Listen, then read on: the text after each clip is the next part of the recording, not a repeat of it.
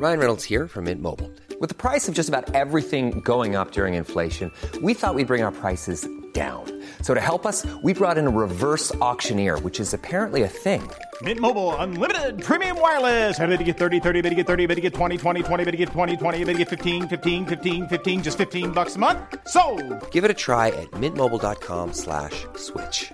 $45 up front for 3 months plus taxes and fees. Promo rate for new customers for limited time. Unlimited more than 40 gigabytes per month. Slows full terms at mintmobile.com.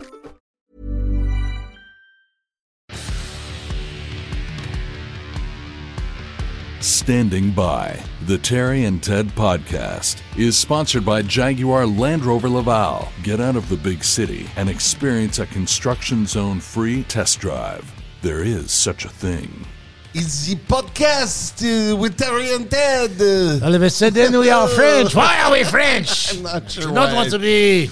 I don't know why I did that. What the hell's the matter with me, Ted Bird? I think you're a tad punchy. Maybe I am a pad tunchy. I'm yep. a pad tunchy. You are. This particular episode of the podcast is brought to you by a lot of folks. That's right. And this particular episode of the podcast is just you and me. And Poseidon, our producer Poseidon. Sorry, Poseidon. Yeah. I didn't mean to leave you out.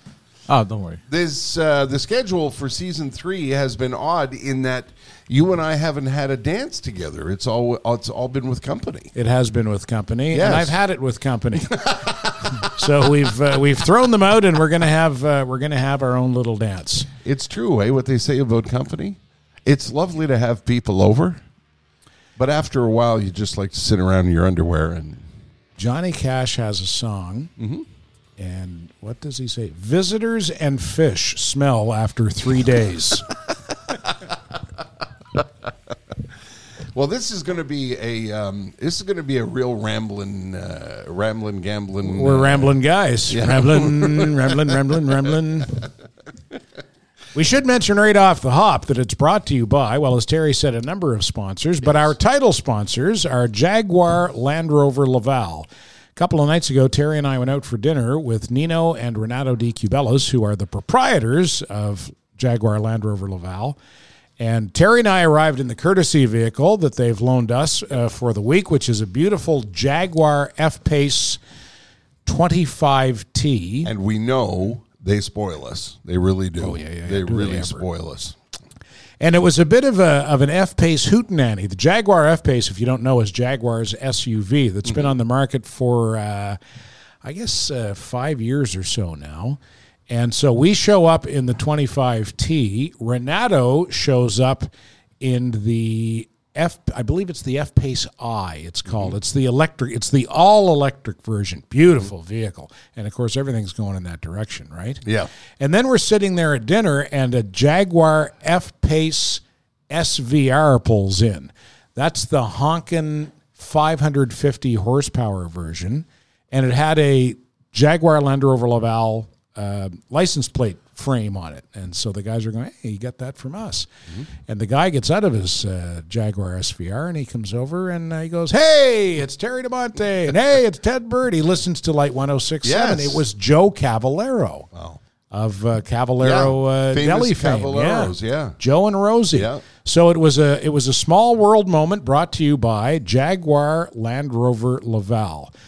Jaguar historically has not been known for SUVs. Like I say, they only got in that game a few years ago, but they do it right, boy. Those are beautiful, beautiful vehicles. Check them out in person in Laval or online at jaguarlaval.ca or landroverlaval.ca. Just go get the nice welcome from that family-run business. Boy, what a lovely family they are. And I say this all the time. You know, if you've got like a young son or a young daughter who's interested in flashy cars, just go visit. They'd love to see you. They'd love to show you around. Yeah. Take them next door to the McLaren showroom. I'm not sure what was going on there the other night because we sat outside because it was a nice enough night to sit outside, but we weren't anywhere fancy. We were at Enzo Mecca Daca Duca. Yeah, I can never Anteco Bagato, Pizziato. Yeah. Anyway. Macadamian cookies. That's the name of it. We were at Macadamian Cookies. On St. John's Road, and we were surrounded by beautiful cars. I don't know where all the nice cars came from. Well, there was another, Nito and Renato said, that's the so-and-so and so-and-so from United Auto Group or something like that, and one of them got into a Corvette and the other one got into a Porsche, and away they went. Yeah, so there you go. Yep. Anyway, just to dispel the rumor that we were at some kind of fancy pants place, we were there having a pizza. That's right. How do you like my Raggedy Andy pen? I'd like to know what the hell's going on there. Well, I got this from Victoria Lang. Victoria is the head of the Multiple Sclerosis Society of Quebec, and she came into the radio station one morning to promote one of their events, and she gave me this pen, and I happened to double book, not realizing that I double booked Victoria Lang from the Multiple Sclerosis Society and Natalie Kamel from the Lakeshore General Hospital Foundation. And I knew Victoria was coming, but I had forgotten about Natalie. And so Natalie showed up and rang the doorbell at the radio station, and I went downstairs and I looked at her and I went, there's something different about Victoria. But I just played along. Hi, how are you? Come on in. And then I brought her upstairs, and we're sitting there. And the last time Victoria came to the radio station, she had brought me some key lime pie. And so I said to Natalie, did you bring me some key lime pie? And she looked at me like, is this guy drunk? What's wrong with this guy? And then the next thing you know, ding dong, it's Victoria. I double booked. And as just coincidentally, both very attractive women, so it completely looked like I did it on purpose. But you didn't. I did not. Just need a personal assistant. Yeah, there you go. That's right. All of that to say, that's where I got the pen. I was going to ask you because it was sitting there, and I thought, what in blue blazes is that? Funny looking thing. Isn't that the crossword superstar from this morning? That is, yep. Okay. Yeah. Yeah. That baby got the New York Times crossword puzzle done in record time. Well, I don't know about record time. Yeah. Somebody told me once that Bill Clinton does the New York Times crossword puzzle in 10 minutes. No doubt. Yeah. I also Pretty know, smart guy. Yeah. He usually has, I think it's 5 books on his bedside table. He's reading, like he Good for him. Jumps from one to another. I can't read books. Well, I can. Yeah. I don't anymore because of this fucking thing. I can't get away from it. Yeah. I've noticed that too. That I've got to leave it out of my room if I'm going to read a book, because as soon as it goes ping, then I'm on it. You know. And I just want to recommend a book, and I just finished reading it because I've had the trouble that you've had. I thought, I'm retired now. I'm going to read all kinds of books. Yeah. And I have the same kind of attention span problem, because I think of the interweb and because of the phones. But I just finished reading a book about Jackie Kennedy and Jackie is in the wife of JFK. Correct. And the Secret Service man who was there that day in Dallas. Damn it, I can never. Why can't I remember his name? Well, because he's a Secret Service guy, so it's a secret. Yeah, but he's one of the most famous Secret Service guys in the world. And he was there the day the president was killed in Dallas. And he went on to, Clint Hill is his name. Okay. And he went on to protect Mrs. Kennedy after the president was killed in Dallas. He went on to protect her for a couple of more years. And he wrote a wonderful, wonderful book about his time with Mrs. Kennedy prior to Dallas, during Dallas, and then after Dallas. And it's a warm, wonderful memoir about his time with a woman he became very attached to, not romantically or anything, but it's a fascinating look back at history and the kind of job that the Secret Service had to do. And somehow, for some reason, it must be a really, really well-written book, and it is. I got through it. It was one of those books where, I put it down and then went to sleep, and the next night I thought, I want to get upstairs and read the book. Yeah. So that's my boring story. My first vivid memory, the Kennedy assassination. I would have been 4 years old, and I remember how upset my parents were. I think that's why it stuck with me, because of their reaction to it. Absolutely. They were so shocked and upset by it. World, if you've watched any of the documentaries, and I've watched all of them, and I was 5, I think, when it happened, and I was at home because I had the mumps. And I remember my mom was ironing, watching the soap opera and this back in the day, this used to terrify me as a child. Suddenly the show that was on would stop, and because technology wasn't what it is today, the show would stop, and it would be a while before they got a slide up that said, It's true, eh? There'd be a few seconds of and dead then air. it would be like, and you'd think, oh shit, what's happening? CBS Bulletin slide would go up, and then they would cut to, Walter Cronkite saying there's been a shooting in And Dallas. Walter Cronkite cried. Yes. And I guess this was probably the second bulletin. The first one was the shooting. Yeah. And then when he came back to confirm the death. His voice broke, which was very un-Walter Cronkite-like, and just spoke to the enormity of that event. Yeah, he wasn't sobbing. But his voice cracked. Yeah, and he got, he had to pause. Yes. He was doing what I like to refer to as the World War II cry. Yeah, the World War II veterans cry. Yeah, where you swallow. All these years later, and how many years later is that now? Well, if I was 4 at the time, and now I'm 30, that was 26 years ago. But I'm not 30.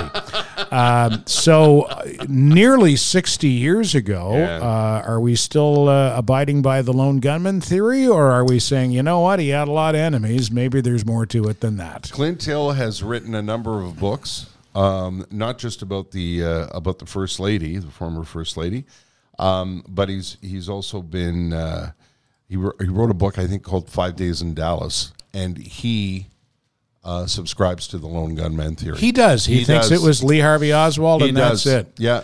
Now, do you think that's him being a good Secret Service agent and towing the party line? I don't, because he was a man, and his story is fascinating in itself, because if you've seen the film, the Zapruder film of Kennedy, the Kennedy assassination, he's the man jumping on the back of the car, hanging on while the car speeds away from the book depository, and he has to push Jackie Kennedy back in the car because she's trying to clamber out of the car. Yeah, she's up, eh? She was reaching back, I learned in the book I read, to grab a piece of the president's skull and some of his brain matter.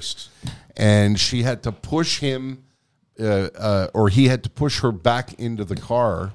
And he lived a tortured life. The next 30 years, he replayed it in his mind almost every night. Traumatized by it, and said if he had just moved to jump on the car sooner, he could have blocked the third shot. So he subscribes to the fact that it was the lone gunman theory. Right. I don't know how we got onto that. I don't either. Well, because I read a book. Yeah. Poseidon, do you have... What was your first memory? Do you have a specific, clear first memory? Because Poseidon's a little bit younger than us. Mm-hmm. Oh my God, I've never thought about that. It's a very difficult No, question. Yeah. Well, give it some thought. We can always come back to it. Yeah. By the way, about the JFK thing, there was another conspiracy theory out there that, that he was shot by the driver. I don't think so. I don't know whose theory that is, but they're crazy. Yeah, that one doesn't work at all. No. Not even a little bit. No. I thought, Ted, we would plug the morning show that we do. We do. It's a Saturday morning affair. That airs from 9 to noon on the radio station where you're hosting the morning show from Monday to Friday.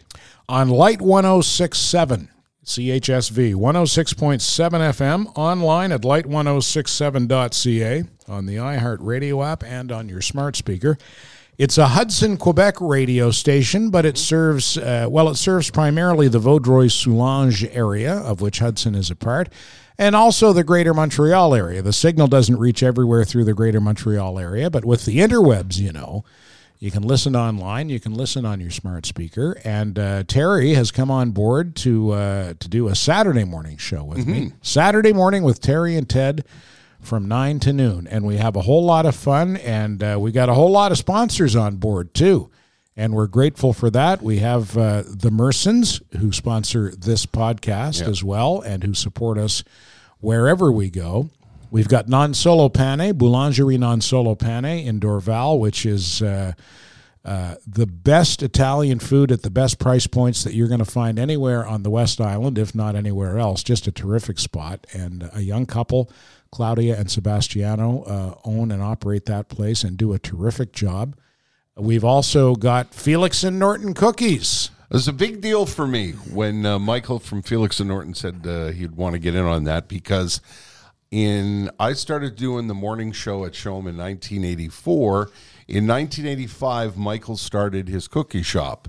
And I remember the day that a sales guy came to me and said, hey, we got somebody that wants you to speak on their behalf. And I'd only been on the radio in Montreal for about a year at that point, and I was very excited that somebody thought enough of me that they would want me to do their commercials. And I said, who is it? He said, well, it's a guy and he's making cookies. And I was like, oh, Christ, really? I mean, come on. Anyway, I got the address and I went down to meet Michael, and I walked along Queen Mary where the very first store was, and it was my nose that led me to the shop. You could smell fresh baked cookies from down the block. And I went into the store and went downstairs to meet Michael, where he was like a wizard with all of these cookies he was creating. I never met a man more passionate about what he was doing. And we went upstairs and I took one bite and I thought, oh, yeah, I could tell people about this product. And I wasn't wrong, because here we are, how many years later? Over 35 years later. And when he found out that you and I were going to reunite, even just for Saturday morning, he said, that's a full circle moment. I want to be part of that. Yeah. And now he's got a organization where you can buy the cookie dough in stores and take them home and cook them.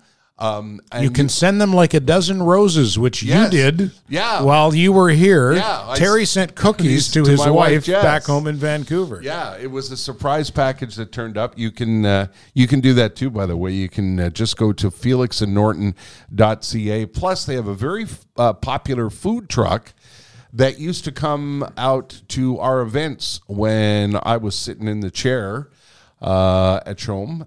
We would do parties, and Michael and Sue would come out with the Felix and Norton cookie truck.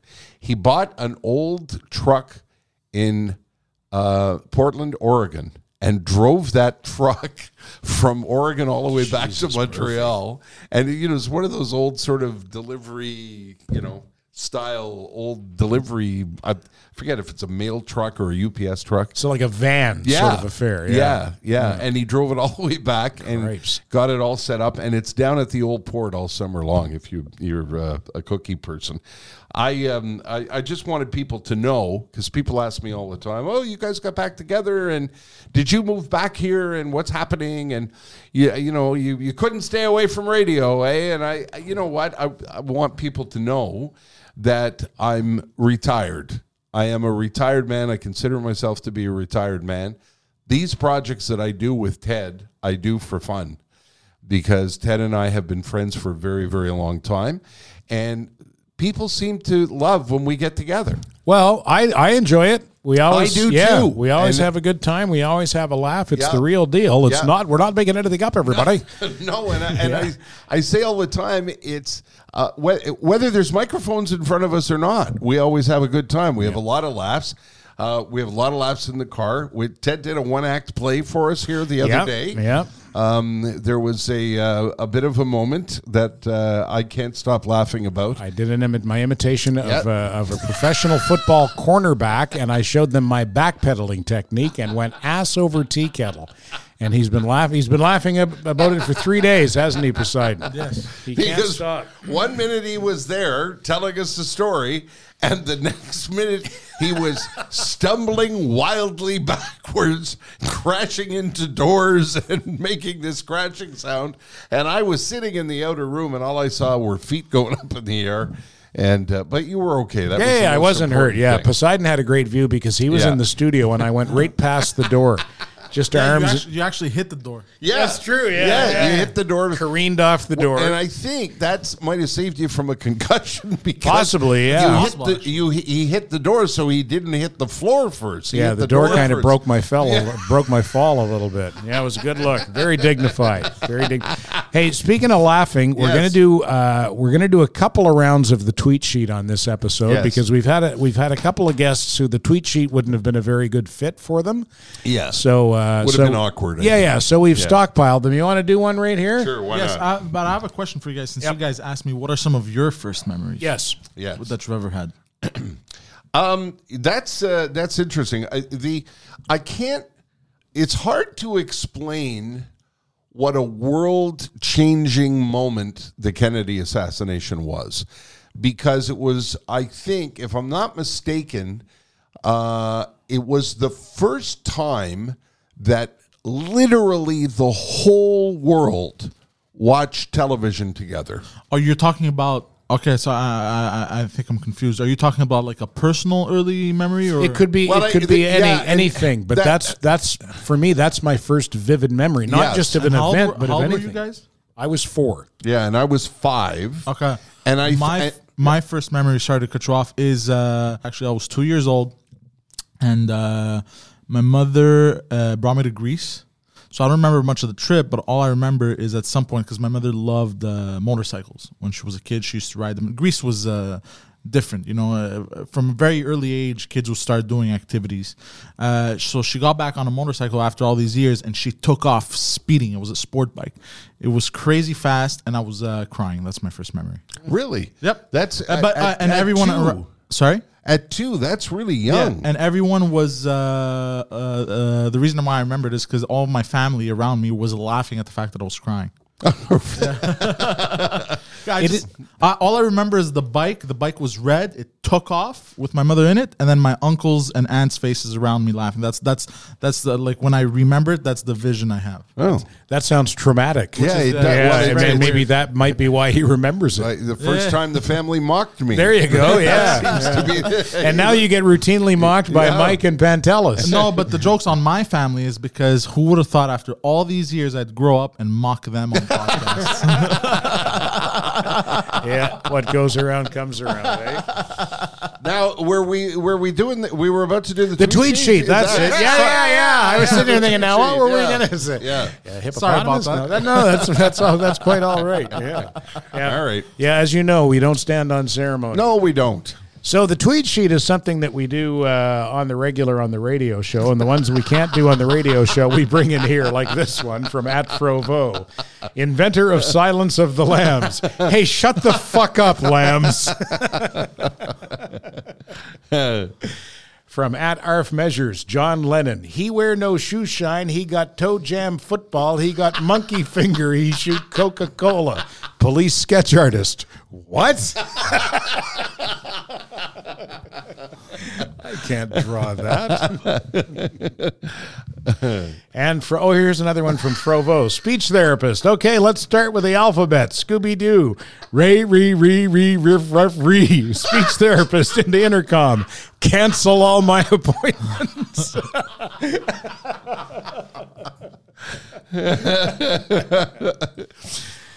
Hey, that's funny stuff. I don't know where they come up with it. Where do you come up with it? I don't know. Is there one more? Oh, that's. Do you want to do? Well, we We're could. saving that one. Yeah, right? we'll save yeah, it. we- Okay. All right. Yeah, we stockpiled a couple. We do 3 per round, and we've got a couple of rounds stockpiled. We can get back to those later on. Hey, Yeah, No. okay. I know. Don't worry. Yeah, Okay. okay. There you go. So covering the Terry and Ted Saturday morning thing, Yes. I do in fact do that for the most part from British Columbia where Yes, I now live. And some people have asked me, does that mean that I want to get back into radio? I couldn't stay away from radio, blah, blah, blah. None of that shit is true. I just like to have a little bit of fun. And what happens is on Thursdays or Fridays when we record the program, I go up the stairs and you and I kibitz around for an hour and we have some fun and people seem to like it. They do, yeah. And it's not because I couldn't stay away, blah, blah, blah, whatever it is that I've seen online. And the other thing is that I leave Montreal because I hate Montreal. The answer to that is complicated. My wife has a job in British Columbia. My wife supported me for many years and helped me through my end of my career, and had an opportunity in British Columbia. We both love it out there, and I am tired of the winter, tired of the parka, tired of the scraper, tired of the boots, tired of the slush, tired of the cones, tired of the traffic, tired of the detour, tired of the Rue Barré, tired of all of that, including, but not exclusively, any of those things, and sick and fucking tired of talking about language.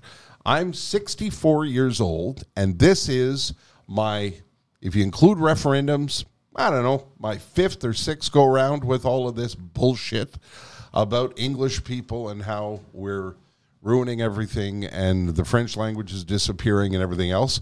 And listen, I get it. I'm born and raised here. I understand the nuances and the depth of the concern. I understand it all. I was proud of what I thought was my ability to bridge both solitudes when I worked at Chaume. We had a lot of Francophone listeners. I got lovely write-ups in La Presse and salutations from, Serge Fiori, and my last song was a harmonium song. I understand all of it, but je suis fatigué. Pour moi, c'est assez. So I just wanted to go to support my wife and also have a little peace.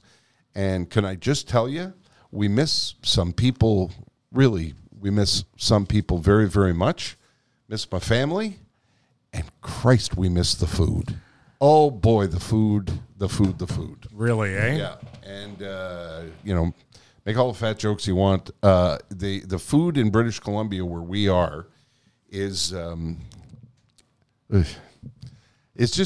it's a lot of chain restaurants and not a lot of passion. And I know, if anybody listens to this who's living in Vancouver, they're going to say, oh, you should go downtown and try this place and that place. But there is nothing, never will be anything like the restaurant and food scene here in Montreal. Well, also, you don't live, pardon me, in central Vancouver, but even in and around Montreal, you can always find good restaurants. You name any borough of Montreal, and you can rattle off several good restaurants. And every Anglo who's left, and believe me, I'm not the only guy who's bailed. There's been a lot of people who bailed over the years and have, gone to, I don't know, there's hundreds of thousands of ex-Montrealers in Ontario and Toronto. And I think that's part of what made Toronto the city it is today was all the people from Montreal that went there in the 70s. Yeah. And, there's lots and lots of ex-Montrealers out in British Columbia and, of course, Calgary. CP moved their office there in 1995. And they'll all tell you the same thing, that, there's nothing like a hot dog here. You just, it's a small, stupid thing. Everybody uses all beef wieners out there. Yeah. Pork ones are too small. What's that? Pork ones are too small. Well, but the wieners here, I think, are a mixture. They're not all beef. I thought they were just pig's anuses or something. Yeah, I think they are. Yeah, it's, I think, shit that falls on the floor. Yeah. I was making a small dick joke, but okay. But we get all excited about Forum's, well, not Forum anymore, but Bell Center Steamies. But isn't it just what's left? It is, but there's something about a Quebec-built hot dog, whether it's Lester's or High Grade. What's the place up near that you and your wife like in Pierrefonds? La Roulotte, is that what it's called? La Roulotte, yeah. And, the bun is built for the size of the wiener. That sounded dirty, too. Yeah, okay, just was waiting for that. Oh, I was thinking of something actual that I had, but I have nothing on that one. And as a matter of fact, I have marching orders to come home with some wieners from Lester's. Oh, is that right? Yeah, my wife wants Lester's wieners so we can do proper Quebec hot dogs. There's one woman in New West, it's called New Westminster, just outside of Vancouver. She's been there for 22 years, and she talks like that, and she passes the poutine, and she makes the hot dogs. And every Saturday afternoon, you can't get near the place. Is that right, eh? And once in a while, we'll make a special trip. And she was the one who explained to us The hot dogs are not quite the same because of the all beef wieners. Okay. Let me say this about the French thing. I've lived here now for 37 years, and I cannot think of a single instance where anyone ever said to me or even intimated to me that I'm not welcome because I'm English. The media talks about it, the politicians talk about it, but I never experience it in my day-to-day life on the street. I get along just fine with everybody, and my French blows dead bears. When we came into the garage today, and what's the girl's name who sits at the garage booth? Louise. Louise, yeah, She is lovely. Oh God, I love her. And I She's came in just and I terrific. said, we pulled up and I said, "Salut ma belle, c'est les deux anglophones avec la français qui est une catastrophe." And she loved it. Ted's favorite explanation is his French is a Mon catastrophe. français est une catastrophe. But hold on, you've never had, let's say you speak in English at at somewhere. It's never happened to you where they refuse to speak to you in English. Well, I mean, I've had them. People respond to me in French when I spoke in English, but I've never had anyone say to me, Listen. fuck off English. Yeah, you? No, never. Yeah, actually. No, me neither. Listen, it isn't. I didn't want to take us down the language path, but what it is, it's not that I don't understand it. I consider myself, I will say to people, je suis Québécois. But there are people here who don't consider me Québécois because I'm English and because I was raised in English, and I would be what is referred to now as a historic Anglo because I was educated in English. I was born here. I was educated in English here. And it's not that I don't understand it. It's not that anybody was nasty to me. But it's just one of the things that I don't miss. It's a pain in the ass. It's Well, like a I say, giant the pain media, in the ass. it's omnipresent because of the media, Yeah. and the media is fueled by the politicians. Right, But but at street level, I just No. hardly ever experience. And why do we have to fucking label ourselves? I don't know. Why is he an allophone and we're historic Anglophones, and Louise Because- is Québécois vieux souche? Yeah. Why? And most, like you say, most people are like Louise, absolutely tickled. She's absolutely tickled that we speak our broken French. She thinks my accent is sexy. Yeah, So I wanted to clear that up. It's not, for sure. It's one of the things that we do not miss. And I may add, my wife is a francophone, Jessica Dion. She's born and raised francophone. Her grandparents are French. Her father doesn't speak English, and they don't like it either. They're not going anywhere because they're from the Laurentians, but they don't like it either. And it's an aspect. It's just I was here in '76. I was, my first election was 76. I was here for the start of Bill 101. I was here for the first referendum. I was here for the second referendum. I was here. It's the ongoing thing. And Bill 96, is a lot of people are talking about it because I think it's going to do a lot of damage. But I don't live here anymore, so I don't have a dog in the fight. I think they keep hammering on it just to keep us, just to keep people kind of separated. Yeah. So they can keep you Yeah, to preoccupied. divide. and kinda- Divide and conquer, right? Yeah, and they'll kind of continue fucking you on every other aspect and shit. Yeah, we're so busy talking about Bill 96 that Right. we should be talking about the price of gas and Yes. the price of food and Jesus stuff like that. Christ. Yeah. Well, it's market conditions. Well, Ted. yeah, it's COVID. Yeah, that's my favorite topic. Yeah. We drove by this morning. We on the way here, we had another thing to do, and we drove by a gas station, and the gas was $2.20. And then an hour and a half later, when we came out, it was $2.23 At the same gas station. Yeah, with the same gas that was in the ground at 9 o'clock was 3 cents more expensive at noon. And I said to Ted, "Well, this is market conditions." Market conditions Yeah. brought on by COVID. Yeah. And, of course, the war in Ukraine. Yeah. Okay, let's get off the language train. Yeah. I want you to tell your story about going to see Paul McCartney in Seattle and doing Limo Watch. This Yeah. is such a great story. All right, that's good because one of the things I wrote down was concert twats. There you go. So- Concert twats. Yes, I want to talk about people and People who are twats at concerts? Yeah, Okay. the way they behave at concerts. So, What's a twat, by the way? Well, a twat, it's- in years gone by, a twat was to me, it was another term for the female genitalia. Yes, it was. But it can also be an asshole. You fucking Oh, okay. twat. Yes. Oh, like a cunt. Also. Yes. I think Yes. I think In a word, yes. I think the British love both those words, don't they? The British can use that word Yes. the way that we use asshole. Yeah. You know, but if we use So- that word, it's like, Yeah. For a while, it actually became one of my favorite words. yeah. Yeah. What? No, the other one, the Okay. cunt. Yeah. Because I think the British will say, "Oh, you stupid twat."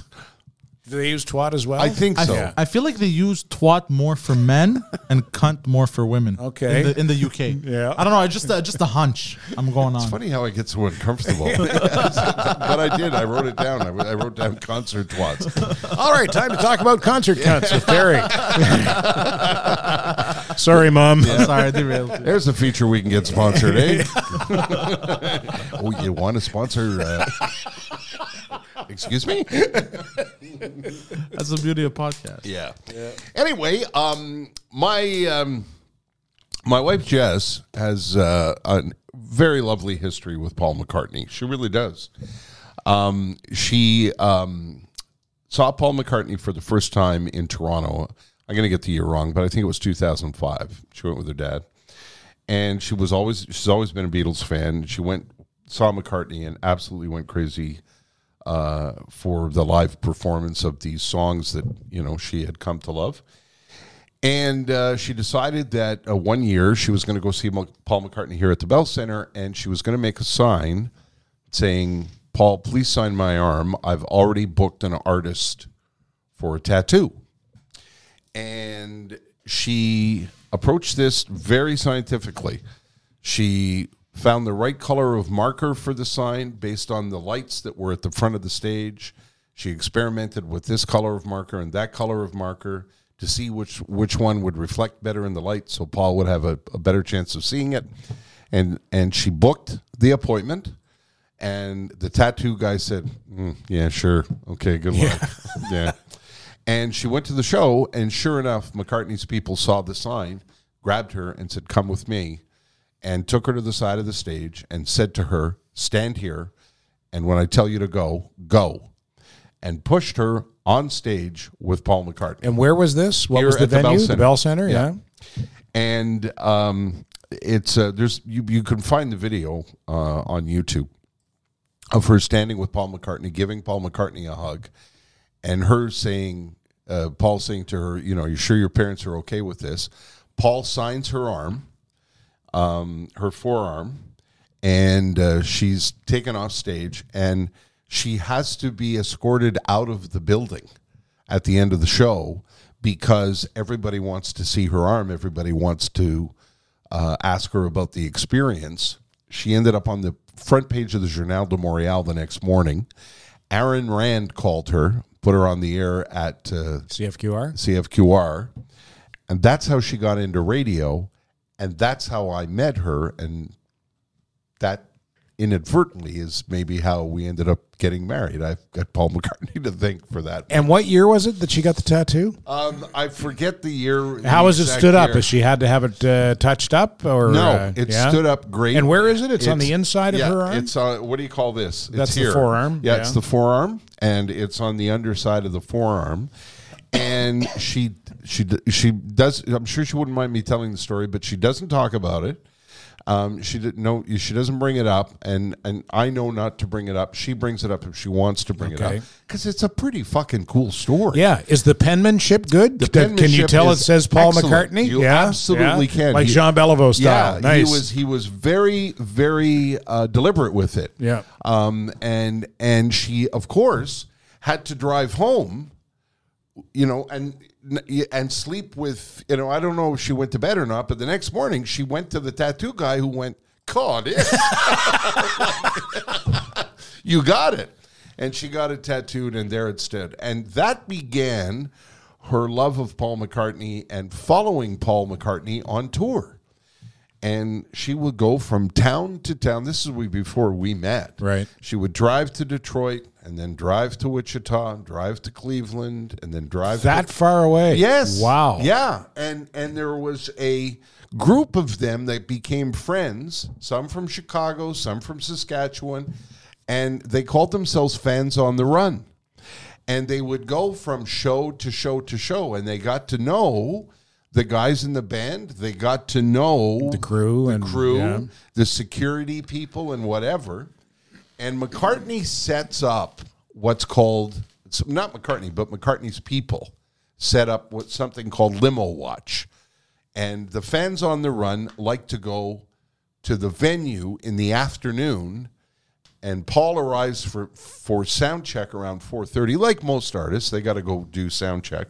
So they're at the venue by 4:30, something like that. And I always poo-pooed it. I was always like, I don't need to go to Limo Watch. I'm into 1,000 shows, and I've been backstage, and blah, blah, blah. And we were in Seattle to see Paul McCartney for 2 nights at the Climate Pledge Arena. And the first night, Jess was going on her own because we could only get 1 ticket for that night. And I said to her, are you doing Limo Watch? And she said, yeah, of course I am. And I said, I think I want to come with you to Limo Watch this time. You do? I said, yeah, I do. I think I want to do this. I think this would be pretty cool. And I'm trying to be nonchalant about it. So around 3 o'clock, we wander down to the Climate Pledge Arena. And they've set up a little barricade because Paul McCartney has his own security people, completely understandable. And they set up a little barricade, and they tell you Paul's vehicle is going to approach from that direction, and he's going to turn in here and go into the garage. So all of the fans are gathered, and they all know each other, and they haven't seen each other because of COVID. So they're talking and chatting, and everybody's chatting. And then suddenly, at around 4:10, more people appear. You know, there's a golf cart shows up, and then 4 security people jump off that golf cart. Another golf cart arrives, and then another bunch of security people. And I hear McCartney's people say, he's 5 minutes out. And I start to get a little excited. I think, oh, shit, Paul McCartney's, he's 5 minutes away. This is cool. And I'm standing in a distance I'm standing behind my wife because I want Jess to, you know, she has a routine for Limo Watch. And Paul McCartney deliberately slows down the vehicle and rolls down the window because he knows people are there and he wants to say hi to them. And he's Paul McCartney. He doesn't, you know, a lot of lesser bands drive in an unmarked van and drive by people that are waving and trying. Now, he doesn't stop for autographs or anything. And again, I think that's a security issue. But he slows down the vehicle, he rolls down the window, and he's very deliberate of pointing to people and waving. So I'm watching her, and I think, I'm going to film this. And the security people say, here he comes. And he travels in I think it's an Escalade. And the black Escalade approaches, slows down, and the window comes down, and there's Paul McCartney leaning out the window, waving, and all of the people are going crazy. And my heart starts to beat fast. And I'm taking a video from behind of my wife frantically waving at Paul and people screaming at him. And the car makes the turn into the venue, and I go running over to the fence. And the car slows down to go down the driveway, and I don't notice it, but my phone is on autofocus, and the picture begins to blur, but he gets right in front of me, and I begin doing this. Paul! Paul! Paul! And he points at me, and he waves, and I know it's only in my mind, but for me, I think he kind of looked at me like, calm twist. He like, calm down. It's Terry DeMonte. You're a grown-ass man. Like, calm down. And I had to sit So down. are you exaggerating No. your reaction, or No. were you actually really? I was like, Paul! And I I have to admit, I had to sit down. I had to calm myself. Compose yourself, sir. Yes, get a hold of yourself, pal. Because I think, because it's McCartney. You know, my parents gave me a plastic record player from Eaton's and a copy of She Loves You when I was 6, I think. And I became a Beatles fan. I collected Beatles cards. And I still say that purchase of that 45 led me to become interested in the radio. I think the Beatles sort of steered me towards music, and you know, and I remember being a kid and being fascinated by their reaction of when people heard songs on the radio. You know, I remember 1964, 1965, girls would scream. Oh, yeah. They would run up the kitchen hallway and turn the radio up as loud as they could and scream when they heard a Beatles song. And I remember being a kid thinking, that's interesting what that little box on the kitchen counter does. I think that's how I ended up in radio and had the career that I had. And there's something, I don't know, there's something magical about a Beatle. Well, listen, your reaction speaks to, the fact that he's Paul McCartney, one of the biggest celebrities in the world. I mean, how many people are more famous than Paul McCartney? Not too many. Jess and I both agree that we think he's the most famous guy on the planet, you know, other than the Pope or, you know, The Queen. The Queen. Yeah. And B, I think just as much you get excited by what he represents to you and your life. Like he represents so much in your lifetime. You know, it's not just who he is, it's what he represents. And I think everybody in the crowd feels the same way. You know, everybody has a song. You know, like when he begins to play some of the songs from over the years, you know, when he sings the opening note of Hey Jude, you know, I do the. I was going to ask you if you cried. Yeah, well, yeah. I get a lump in my throat. You know, I think because I was convinced. I remember, you know, the Beatles broke up, and I thought that's it. No one's ever going to hear those songs live, and I know it's not the Beatles. I get it, but it's still the guy who wrote the tunes playing them live. And it's, for me, it's like phenomenal. I mean, I can't, you know, my wife's seen him 38 times. I don't think I could do that. But it's an experience like no other. Well, you know what? His solo catalog's awfully impressive, too. Yes. Wings has a really great catalog. John Lennon had a great... I mean, John Lennon did Imagine after the Beatles, right? Yeah. That's probably John Lennon's signature song, and it's not a Beatles song. Yeah. George Harrison was a prolific... songwriter and collaborator as well, as a solo artist. And the same with Ringo. Great collaborator. I think that's a big part of it, Ted. I think Lennon and McCartney together, you know, that's lightning in a bottle that we'll never see again. Yeah. And I also think that part of it is the what if. You know, you see McCartney, who's going to be 80 this month. You know, we're recording this in June. He's going to be 80 this month. And you see him live and he's timeless. The voice, you know, the voice isn't as strong as it was when he was in his 50s, of course, but the voice is still there. The enthusiasm is still there. And he's like this maestro of joy and positivity when you go see him. Well, listen, sorry, go ahead. And in this particular concert tour that he's doing now, he duets with Lennon. He got Peter Jackson, the man who put the Got Back film together, and that film had the same kind of reaction. You had the same kind of reaction to that film that I did. Yeah. Peter Jackson cut out a version of John singing a song from Let It Be, and Paul McCartney turns his back to the audience and duets with Lennon. And you could see him get emotional, and I got emotional, because it spurs on the questions of what could have been had Lennon not been taken from us. What could have been, all of the music that was left on the table when that insect took him. Yeah. You can't help but think about what could have been, I think. Yeah. You were talking about, why do you still do this if you're retired? Why does McCartney still sing? Yeah, does he need the money? No, God, it's because it's what he loves to do. It's just the joy of it. Yeah, it's the absolute joy of it. And by the way, if you eat, you don't have to. Would you agree with this? You don't have to be a Beatles fan to like Get Back. Oh, Christ, The no. movie? No, it's history. Jesus Christ. It's popular culture history. Is it ever? Yeah. Yeah. And great insights. I think my two biggest takeaways from that were A, how much McCartney was driving the bus. Yeah. At that point, because John was all Yoko all the time. Yeah. She was just leading him around by the nose. And so McCartney, and what a great leader he was. Oh. What a leader. And there's one scene where he tears up, where he knows, where it becomes apparent that the band is coming to an end. Yeah. And I think he says, and then there were two. Yeah.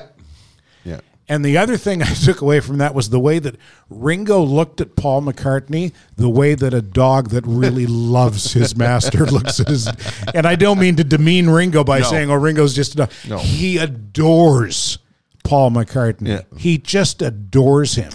And what the other thing that's great about this movie is you're watching songs get born. Like you're watching it in real time. Yeah, you're watching an era before these songs existed. And there's a point where Paul is playing, I think it's Let It Be. He's trying to figure it out on the piano. And Jess and I found ourselves yelling at the screen, no, it goes this way. But you're actually watching, the birth of that song, which is really, really spectacular. Yeah. So will you do another limo watch at some point? You know what? I think I would. Yeah? Yeah, Jess, of course, she would have loved to have gotten to see him on this current tour, which took him to Oakland, Los Angeles, Fort Worth, Knoxville, Syracuse. There's a bunch of dates. But because she's working, it's hard for her to get away. And she's really, really hoping that in the fall he's going to announce some dates, and maybe if we're lucky, there'll be some Canadian dates, and we can go back on the road, and I can go back to Limo Watch. We better do some business. Yes, sir. I want to talk about Voswin, our new sponsor. Voswin is an engineering company and a consulting company. And, I don't know about you, but when before we met Sean Smith from Voswin, if you told me, what do engineers do? Well, they build bridges and roads and that kind of thing and machines and stuff like that. What Voswin does is they want to know what your idea is. Do you have an invention? Do you have an existing product or service? Do you want to innovate something? And does it have an engineering component? If so, they can help you. For example, let's say you want to go to a Paul McCartney concert and get his attention with a sign. How do you make a sign that, with the lighting considerations and everything, that's something that they could do? Yeah, that's exactly right. Yeah, they could engineer a solution for you to get Paul McCartney's attention.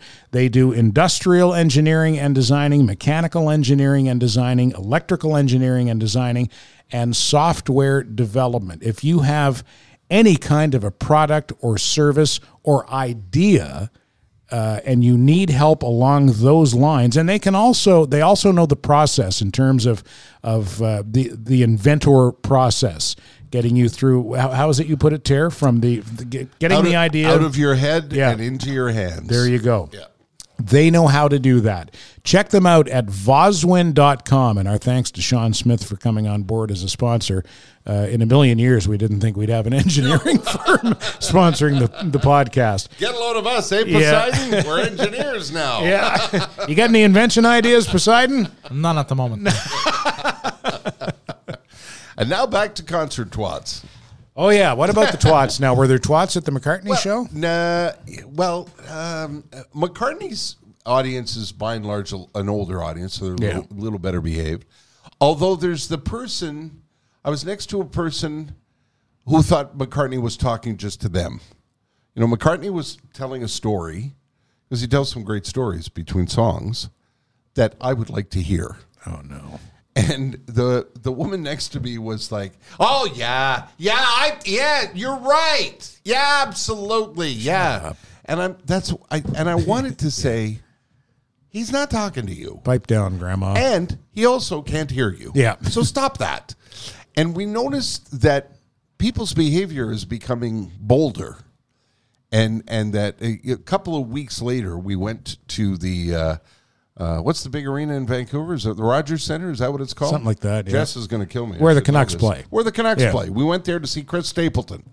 Chris Stapleton is probably one of the most, it's one of the most sought after country music concert tickets this year and last year and the year before. He's a giant talent. I didn't know anything about him. My wife said we're going to see him, and I absolutely loved it. But God, it's people weren't really there for the concert. They were there for the beer. And I get it. You can do whatever you want, right? You paid your money. You can do whatever you want. But most people in our row missed most of the show waiting in line for beer and doing the, excuse me, pardon me, excuse me, pardon me, excuse me, pardon me. Promise this last time, I promise. Yeah, I'm sure the beer was very reasonably priced as well. Yeah, very reasonably priced. And the beer, of course, triggers the bathroom breaks. Yeah.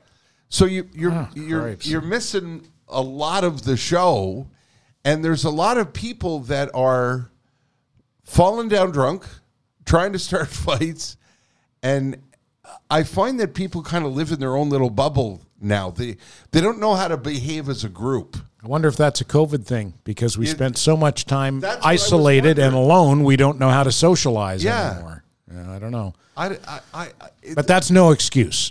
No.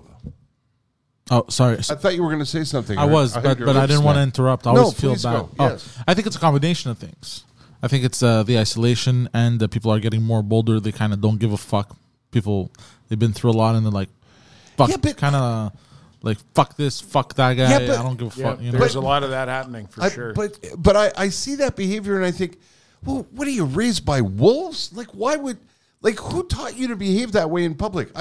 I saw on TikTok, a guy posted, a Calgary Flames fan, posted a video of him harassing an Edmonton Oiler who was staying in his hotel. While one of the players. Yes. While filming the whole thing and, like, calling him out and razzing him in the elevator and then following him up the hallway. And I don't know who the Calgary Flame was or the Oiler was, but he had the good sense to ignore this knucklehead. And I thought, not only do you don't know how to behave in public, you've recorded it and proudly posted it to show everybody what an arsehole you are.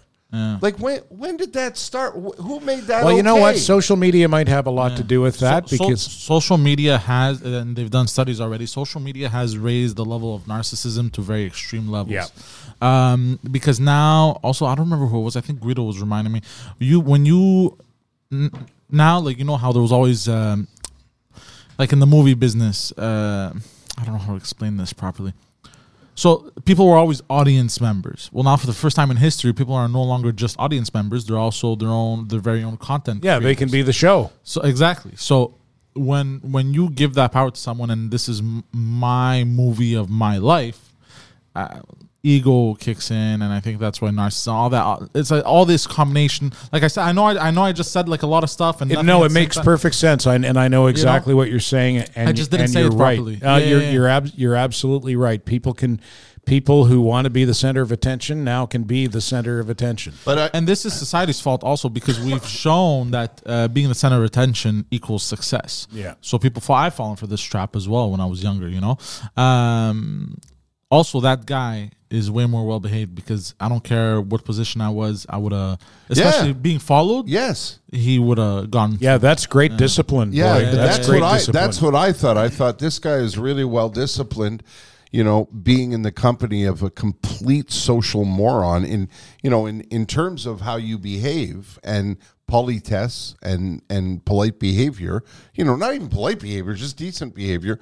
I was on an airplane to come here on Friday, whatever day it was, and it wasn't a good day. In terms of flying, it wasn't a good day. The plane was late leaving, and they had, their old bullshit excuse of, we're just a couple of bags to get on board and security, blah, blah, blah.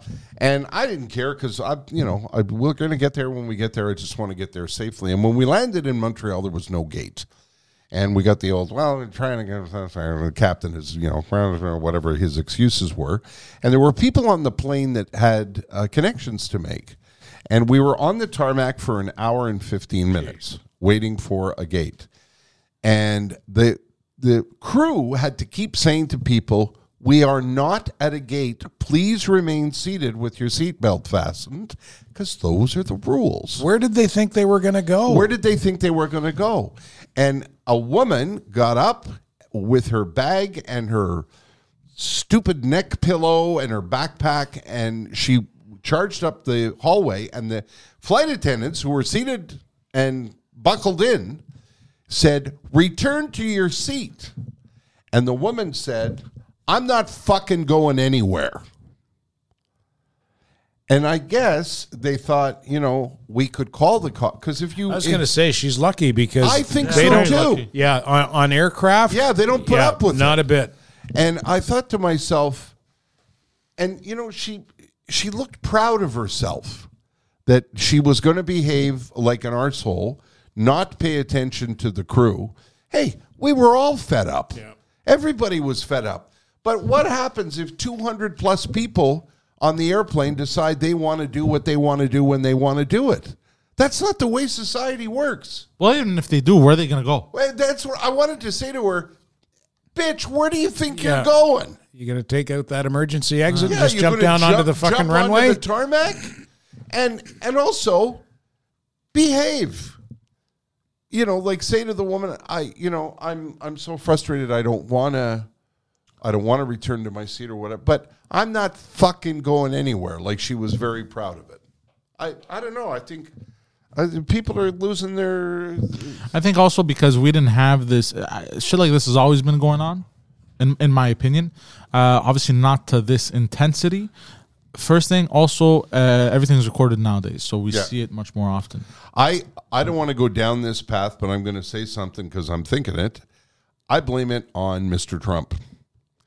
Because when Trump came on the scene, he made that kind of behavior normal. And everybody thought, well, he's doing it. He's the president. He's doing it. Even before he was president, right? I kicked the shit out of the ball. And a lot of, you know what happened in the old days. And he presented that kind of, blustery behavior. And I think people have started to adopt it. And you think it's okay to say, I'm not fucking going anywhere? I don't know. Just a theory. How is everybody? Good. How are you doing?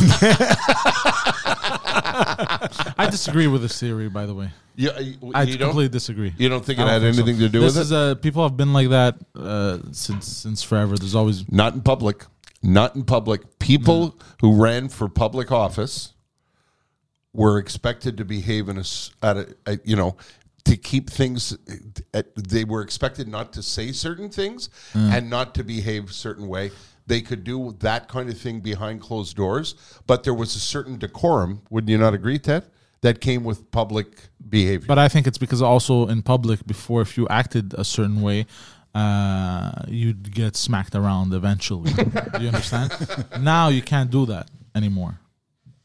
You can't, so if someone's being obnoxious like that, one day they're going to land on the wrong person. Yeah, they're going to push the wrong person. Yeah, I the agree. wrong person. But that can no longer happen because even if they do land on the wrong person, now this wrong person is like, fuck, am I really going to risk my whole life just to smack this fucking idiot? Because that's the problem. I mean, I had an incident, pardon me, at the Costco. The Costco!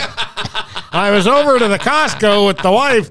I was at Costco. I don't know how long ago, a few months, a couple of months ago, whatever. And I was having a good day. It was a good day. It was right after work. I had a good show. The weather was nice. The traffic was nice and smooth. I got to Costco. A little bit of a lineup outside, so I got my cart and I got in the lineup. Mm-hmm. And people are going in and we're moving up in the line. And just as I get to the door, here comes Buddy, and he cuts the line, and he makes the mistake of cutting the line right in front of me. Right. Yeah, that would have never flown with me. And I said to him in a very loud voice, "After you, sir, I insist. Please be my guest." And he turned around and he said, "Do I detect a hint of sarcasm?" And I said, "You're fucking right, you do." Yeah! Yes. And the two of us going down that first aisle all the way down to the meat section.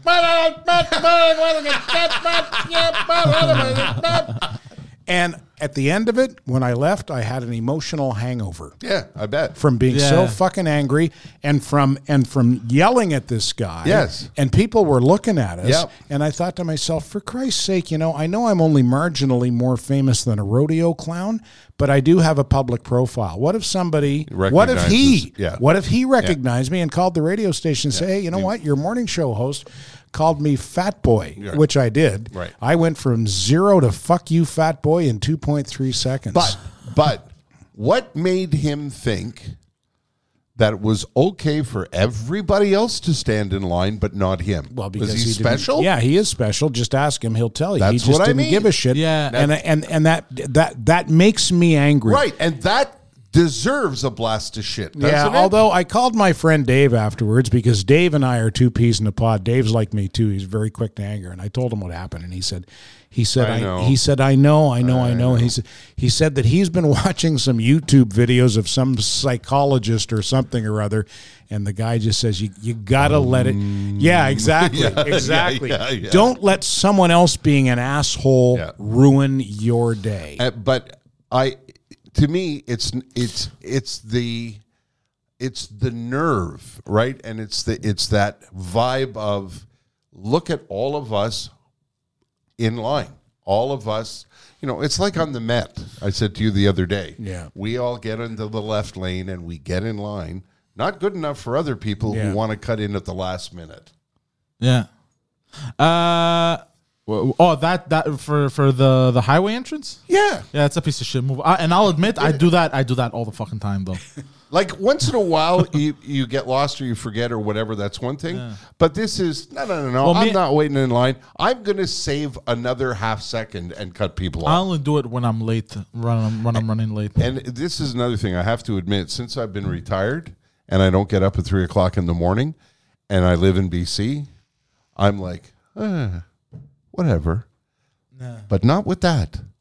With somebody, if I'm standing in line at the Costco. Rude behavior like that. Well, what makes you special? Selfish sense of entitlement. Yes. Yeah. You know what you could have done? This is piece of shit level stuff that I pull on people. Is you could have continued demolishing his ankles with the cart. You could have just. I'm sorry. I'm terribly sorry, sir. I can't see well. But then that's the kind of person who calls the police and says, "Well, yeah, you see." And I'm thinking to myself, when it was all over, I thought, Christ, I'm old enough to get a senior's discount at some places. I haven't had a drink in 25 years, and yet I'm flying off the handle. What are you going to do? Yeah, I didn't like it. And I'm trying not to do it. Well, I think social behavior, for whatever reason we've decided or what, haven't decided or whatever theories we've put forward, I think social behavior has gone for a bit of a shit and is getting worse. Yep. And, people don't know, how to behave. One of my favorite things to watch on YouTube is Tony Soprano telling the kid at the restaurant to take his fucking hat off. And if you don't know what I'm talking about, I'm going to have to Google that. Go to YouTube. YouTube that, and type in Tony Soprano baseball hat. And watch Tony, who was in a particular bad mood in this episode, at a nice restaurant, say to the kid, take your fucking hat off. Because that's 1950s, right? Yeah. You go to a nice restaurant. A, you don't dress like that, and B, you don't wear a baseball cap at the table. Yeah, it's one of my favorite scenes. Do that. Let's thank our friends at UPS, shall we? The UPS Store.ca. David Drucker is the man at the head of the Canadian UPS stores that are all across the country. I think there's over 350 locations, or there may be 5 million of them. No, that's not true. I don't think there's 5 million. No, there isn't. But there's a bunch, though. There's a bunch of them. You'll find one near you. Yep, and every corner of the country. And what does the UPS store do? People said to me, those are the guys in the trucks, right? Not really. No.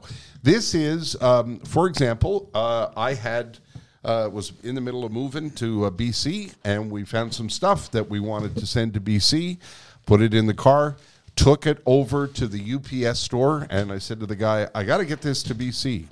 And he said, okay, bring it over here. Let's unpack that box, and I'm going to pack it up properly for you. And he had the styrofoam packing stuff, and he had the tape, and he had the box, and he had the labels. And he gave me options. It can be there in 2 days. It can be there in 5 days. It was amazing. It was all taken care of. And a few days later, we had our box delivered, everything in good shape.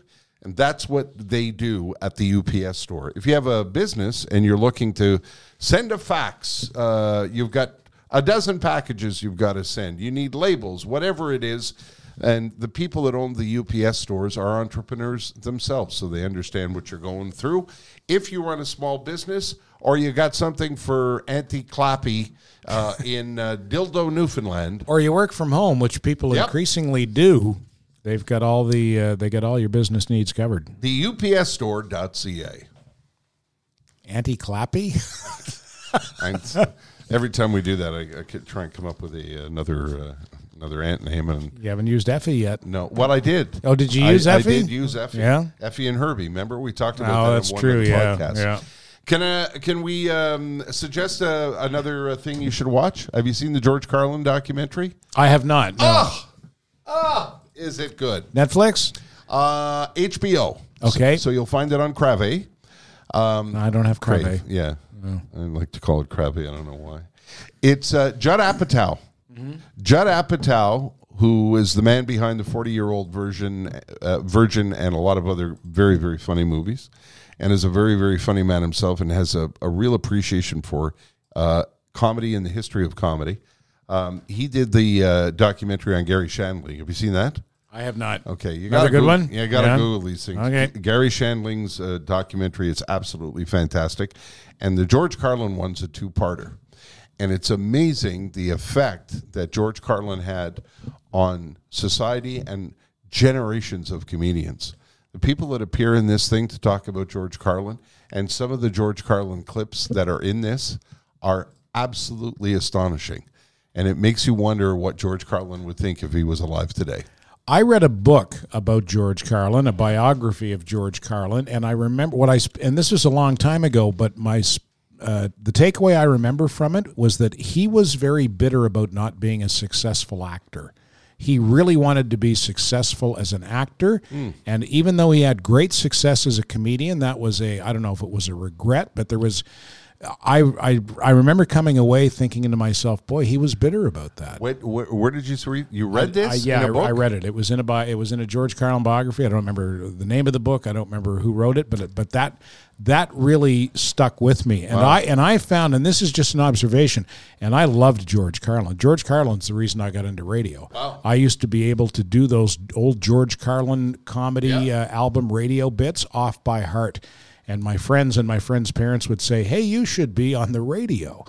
But it seemed to me that later in his career, he struck me as angry and bitter. I found he was less funny and more angry, or that a lot of his humor or what he was drawing humor from were things that pissed him off. Well, that's exactly what happened.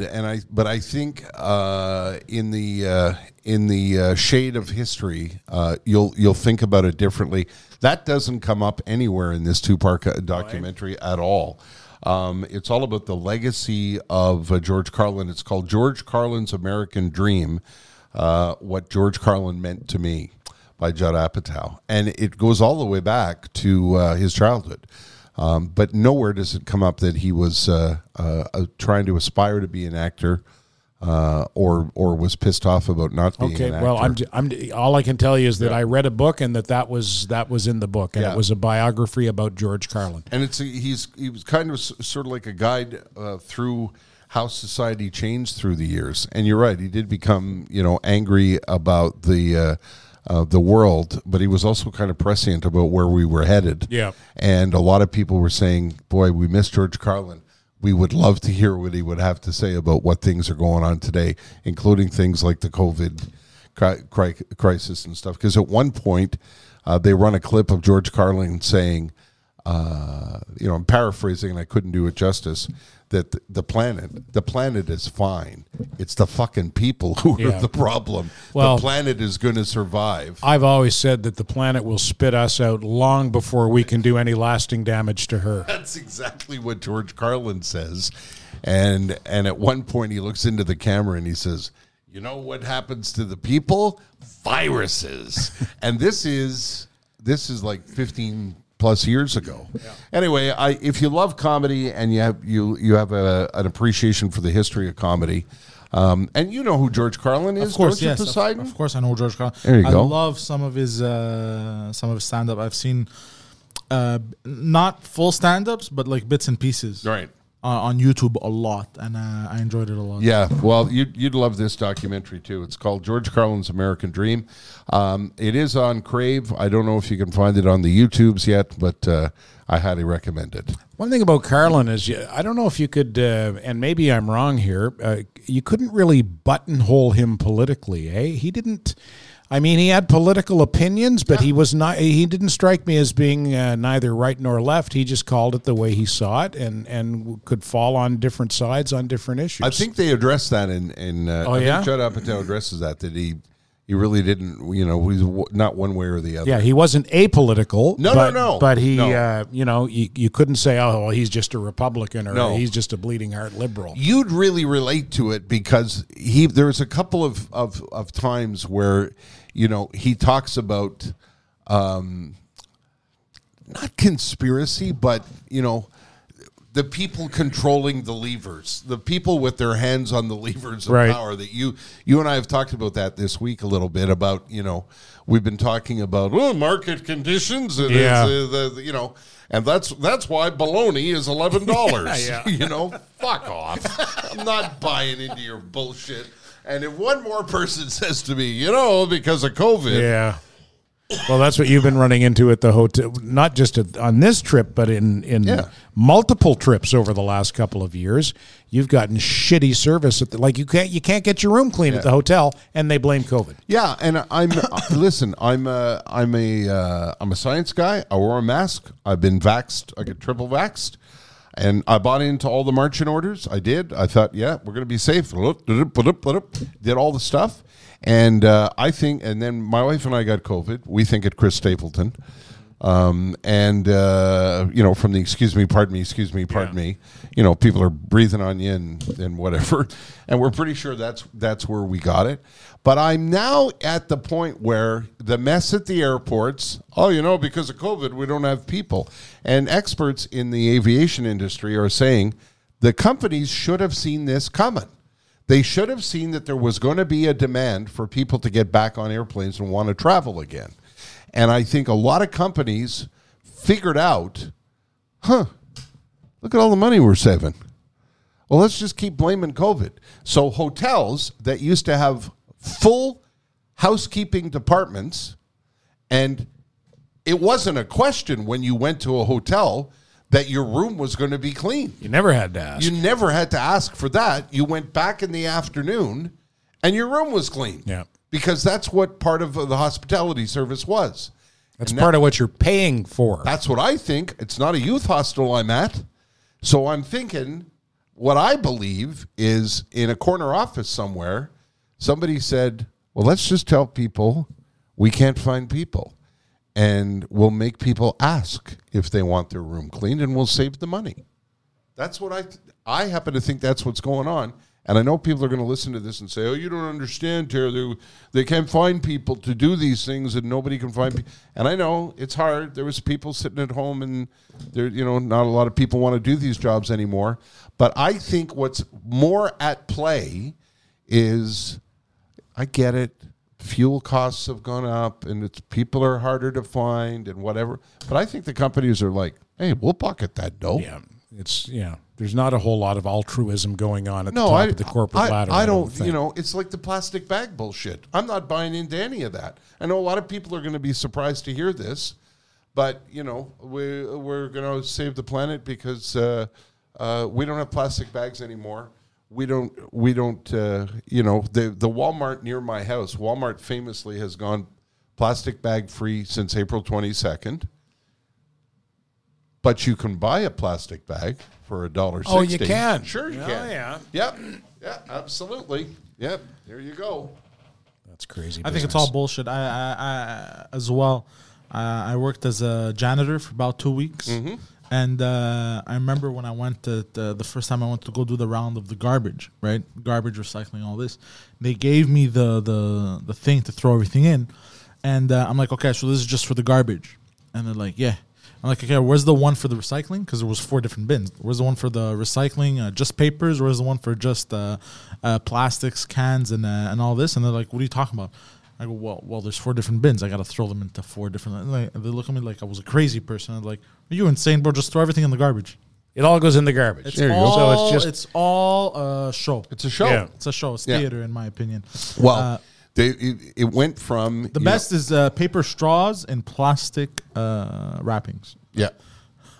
Yeah. Have you seen that? Yeah, paper straws and plastic wrappings, which goes through a plastic lid onto a plastic cup. Exactly. Yeah.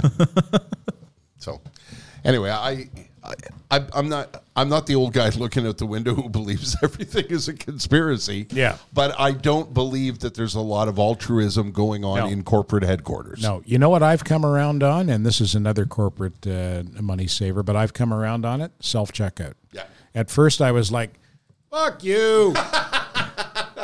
I'm not going to bag my own groceries or products or whatever. You know, that's I'm the customer. I demand service. And then I saw how quickly I could get through. Well, this is the trick. Yeah. Right? This is the trick. Don't schedule real people to work the caches, which increases the lineup, which makes the self-checkout more attractive. Like, I know it's not a conspiracy, but don't tell me they haven't had that discussion. Make the lineups long and annoying so people will want to go over there and check out their own groceries. Also, I had an issue with one of the checkout guys at Costco. What's your fucking problem? Attitude. Like big attitude. A kid, eh? Like, I don't know, 20 years old or so. Big ass attitude. Yeah. Like I was trying to be friendly to him. How you doing today? Yeah, I'm all right. Yeah. Are you sure you're all right? Because you don't seem to be. Yeah. No one's all right anymore, Ted. I guess not, eh? Call me when you get social Yeah. skills. I'm We'll gonna have a chat. I'm gonna stop being friendly. You know what? If I try that down east and people are arseholes, then I'll know it's all over. Yeah. Okay. All right. Let's. You know where people are still nice? Where? Quebec City. Really? They are, eh? 'Cause I had to go to Quebec City numerous times.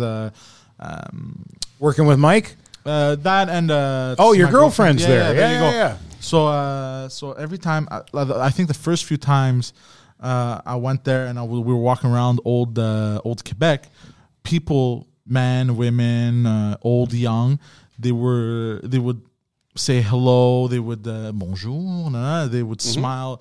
And this was a lot of people. And at first when I went there, I'm like, what the fuck these people telling me hello for? I want to get smacked. What are they up to? And my girlfriend had to be like, calm down. Yeah. This is how people are here. And even the customer service, for the most part, I would say 95% of the interactions I've had in customer service, amazing. Nice. Well, unless you're a black person. No, it's a joke. It's a joke. It's not. I think that part of that in Quebec City, because I've experienced that too, part of that is they know where their bread is buttered, right? Quebec City is a big tourist attraction. Yes. And they know you got to be nice if people come back. And I've experienced the same thing in British Columbia. People in British Columbia, first couple of weeks I was there when I was on my walk, people approach you and they say, "Good morning, beautiful afternoon, eh?" Yeah. And for the first couple of days, I was like, yes. Because it took me a while to realize. Same thing at a store, you know. Neighbors waving. Yeah, neighbors waving. I was like, what the fuck are they waving at? Yeah, cashiers asking you. You're like the guy at Costco, and that might have been the thing. He might have thought, what's this guy's game asking me how my day is? What do you want from me? Yeah, really, eh? Let's say hi to our friends at Merson. Speaking of not a corporation, a Yeah, family-run big time, business. yeah. This, And you know- this is what I loved about the Mersons all these years. Now that the COVID's over and all, sir. for the most part, their waiting room is open again, so people will wait for their car. And that's where you really get to see. Are the big leather couches back? Not the last time I was there. It was still just chairs, spaced chairs. But it's only a matter of time till the big leather couches that you can fall asleep on come back. Yeah, you could find me there when my car was being worked on. Yeah, you sink right into those things. But this is where you find out what the Mersons are all about, because if you just sit there and observe, you'll see the service manager come from the back. It's Mark now, by the way. Mm-hmm. Mark will come from the back and he'll say, Mr. Hasenfratz, okay, we looked at your car. We got your summer tires on. You've probably got half a season left in those, so you might want to come back and see us, end of July at the latest. We looked at your brakes. Your brakes are fine. You're good for at least another year with the brakes. You don't hear that a whole lot at garages. What you usually hear is, oh boy. Yeah, no, those tires, man. I wouldn't drive on those. Oh, really? Eh? Yeah, we're going to have to sell you some new ones. That's going to run you. You don't get that at the Merson ever. Yeah. At the Merson? At the Mersons, there's more than one. Yeah. Family. It's a family-run business. There's the Mersons there. You want to go see them on St. Jacques west of Cavendish, online at mersonauto.com. They're known for tires, but they are a full-service garage. Whatever you need in terms of maintenance and repairs, the Mersons can take care of it for you. If you have an issue that they cannot address, they will send you somewhere where it will be addressed, again, by people who have the same honesty and integrity as the Mersons. And I know that because they've sent me to a couple of different places, and I was well satisfied both times. And while we're on the topic of family-run businesses, I'm going to take a moment to tell you about Matelas Bonheur, who are another one of our sponsors. And listen, I get it. Commercials, giant pain in the butt, right? But that's the way the podcast happens. That's with the support of these people who have said to us, you know what, we fully support you guys. We want you guys to do the podcast. We'd be happy to be a sponsor, and that's the reaction we got from all of the people who proudly sponsor the podcast, and we can't thank them enough because we can't do it without them. Matelas Bonheur is a mattress store. They're sleep specialists, and they're family run. They've been family run since their inception all of those years ago. They opened their very first store years and years ago on Gouin Boulevard in Saint Genevieve. That store is still there. The original store is still there. And you'll get the kind of welcome in that store that you will at any of their 18 locations around the greater Montreal area. You're welcomed with a smile in the official language of your choice, with a well-mannered person who will ask you a couple of questions about what you're looking for and how they can help you. And then they'll leave you alone. They won't pressure you, because I don't know about you, but I don't like being followed around a store. You going to buy this? You going to buy this? You want that? That's not what happens at Matelas Bonheur. And you can shop online, and because you listen to the podcast, they're offering up a promo code, TER05 or TED05. That's TER05 or TED05. 5% off whatever you buy. On sale, regular price, online, in-store, doesn't matter. Mention the code, they'll give you the 5% off. They will talk to you about a better night's sleep, but the kind of mattress you want, the kind of mattress you can afford, and they don't want you to sleep better. That's what that family's been doing. Quebec owned, Quebec run for all of these years. MatelasBonheur.ca. Let's do one more tweet sheet before we go. Go on a high note. What do you say? Alrighty. Okay. What do you got there? Get those lined up beside give me a second. Yeah, I'll give you a second. Today I've been riddled with technical issues. Yeah, what's going on? Cameras having a mind of their own. There's gremlins in the thing. By the way, while we're waiting for that to come up, let me just mention at the beginning of the podcast, we were talking about Clint Hill, who was the Secret Service agent assigned to President Kennedy when he was killed.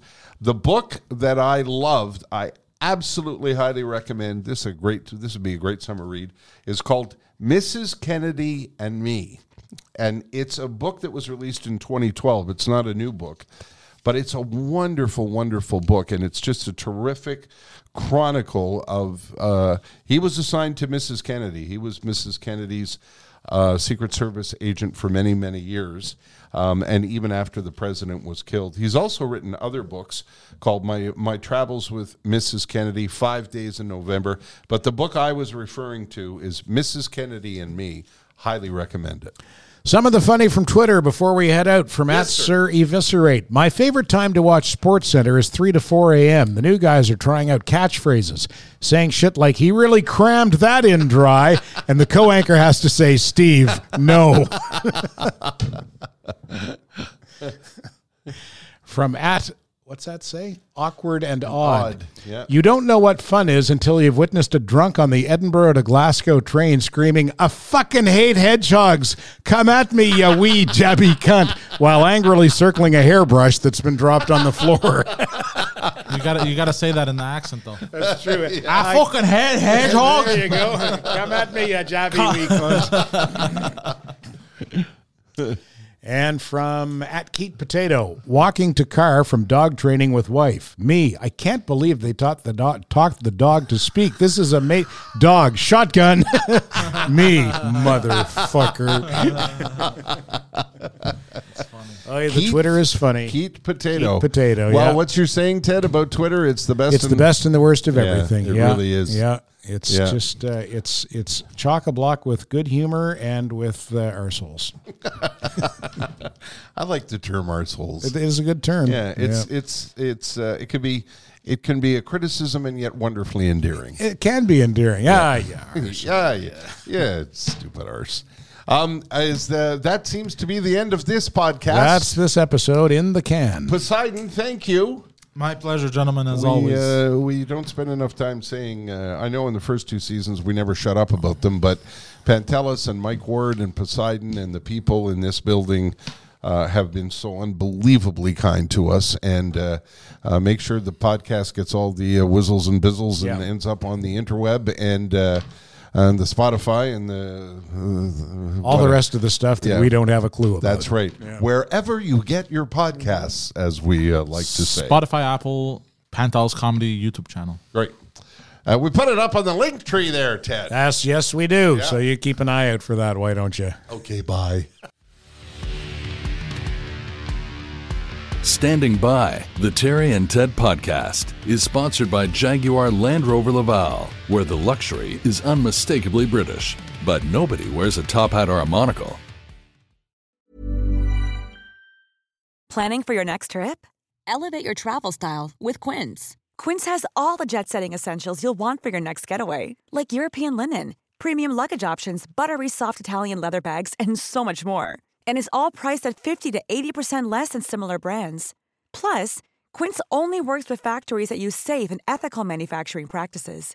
Pack your bags with high-quality essentials you'll be wearing for vacations to come with Quince. Go to quince.com/pack for free shipping and 365-day returns.